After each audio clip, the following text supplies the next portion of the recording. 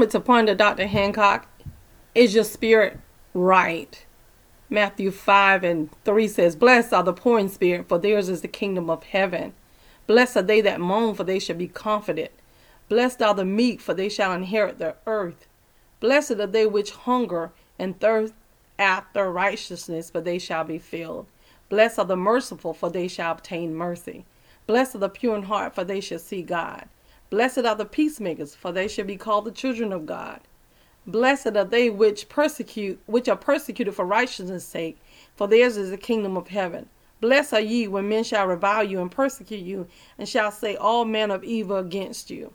So again, where is your spirit? What category is it in? When somebody do aught against you, are you ready to get back at them because it was wrong? But you got to know that either you're going to do vengeance or God is going to do vengeance. But I believe that God's vengeance is the best vengeance in the world. But we have to learn how to allow the Holy Spirit to really govern our spirit, to know and keep and remind ourselves about the promises of God. It don't matter what it looked like. If God said it's going to happen, it's going to happen. You have to connect your spirit to the source and realize the devil has no power. It don't matter what your mind say. It don't matter what the idle time says. It don't matter what the physical world look like. If God said it, it shall come to pass what God has said. So I want you to remind yourself about the promises. I want you to remind yourself about the things that God has promised you. And I really want you to get up and dust yourself off. Get you a scripture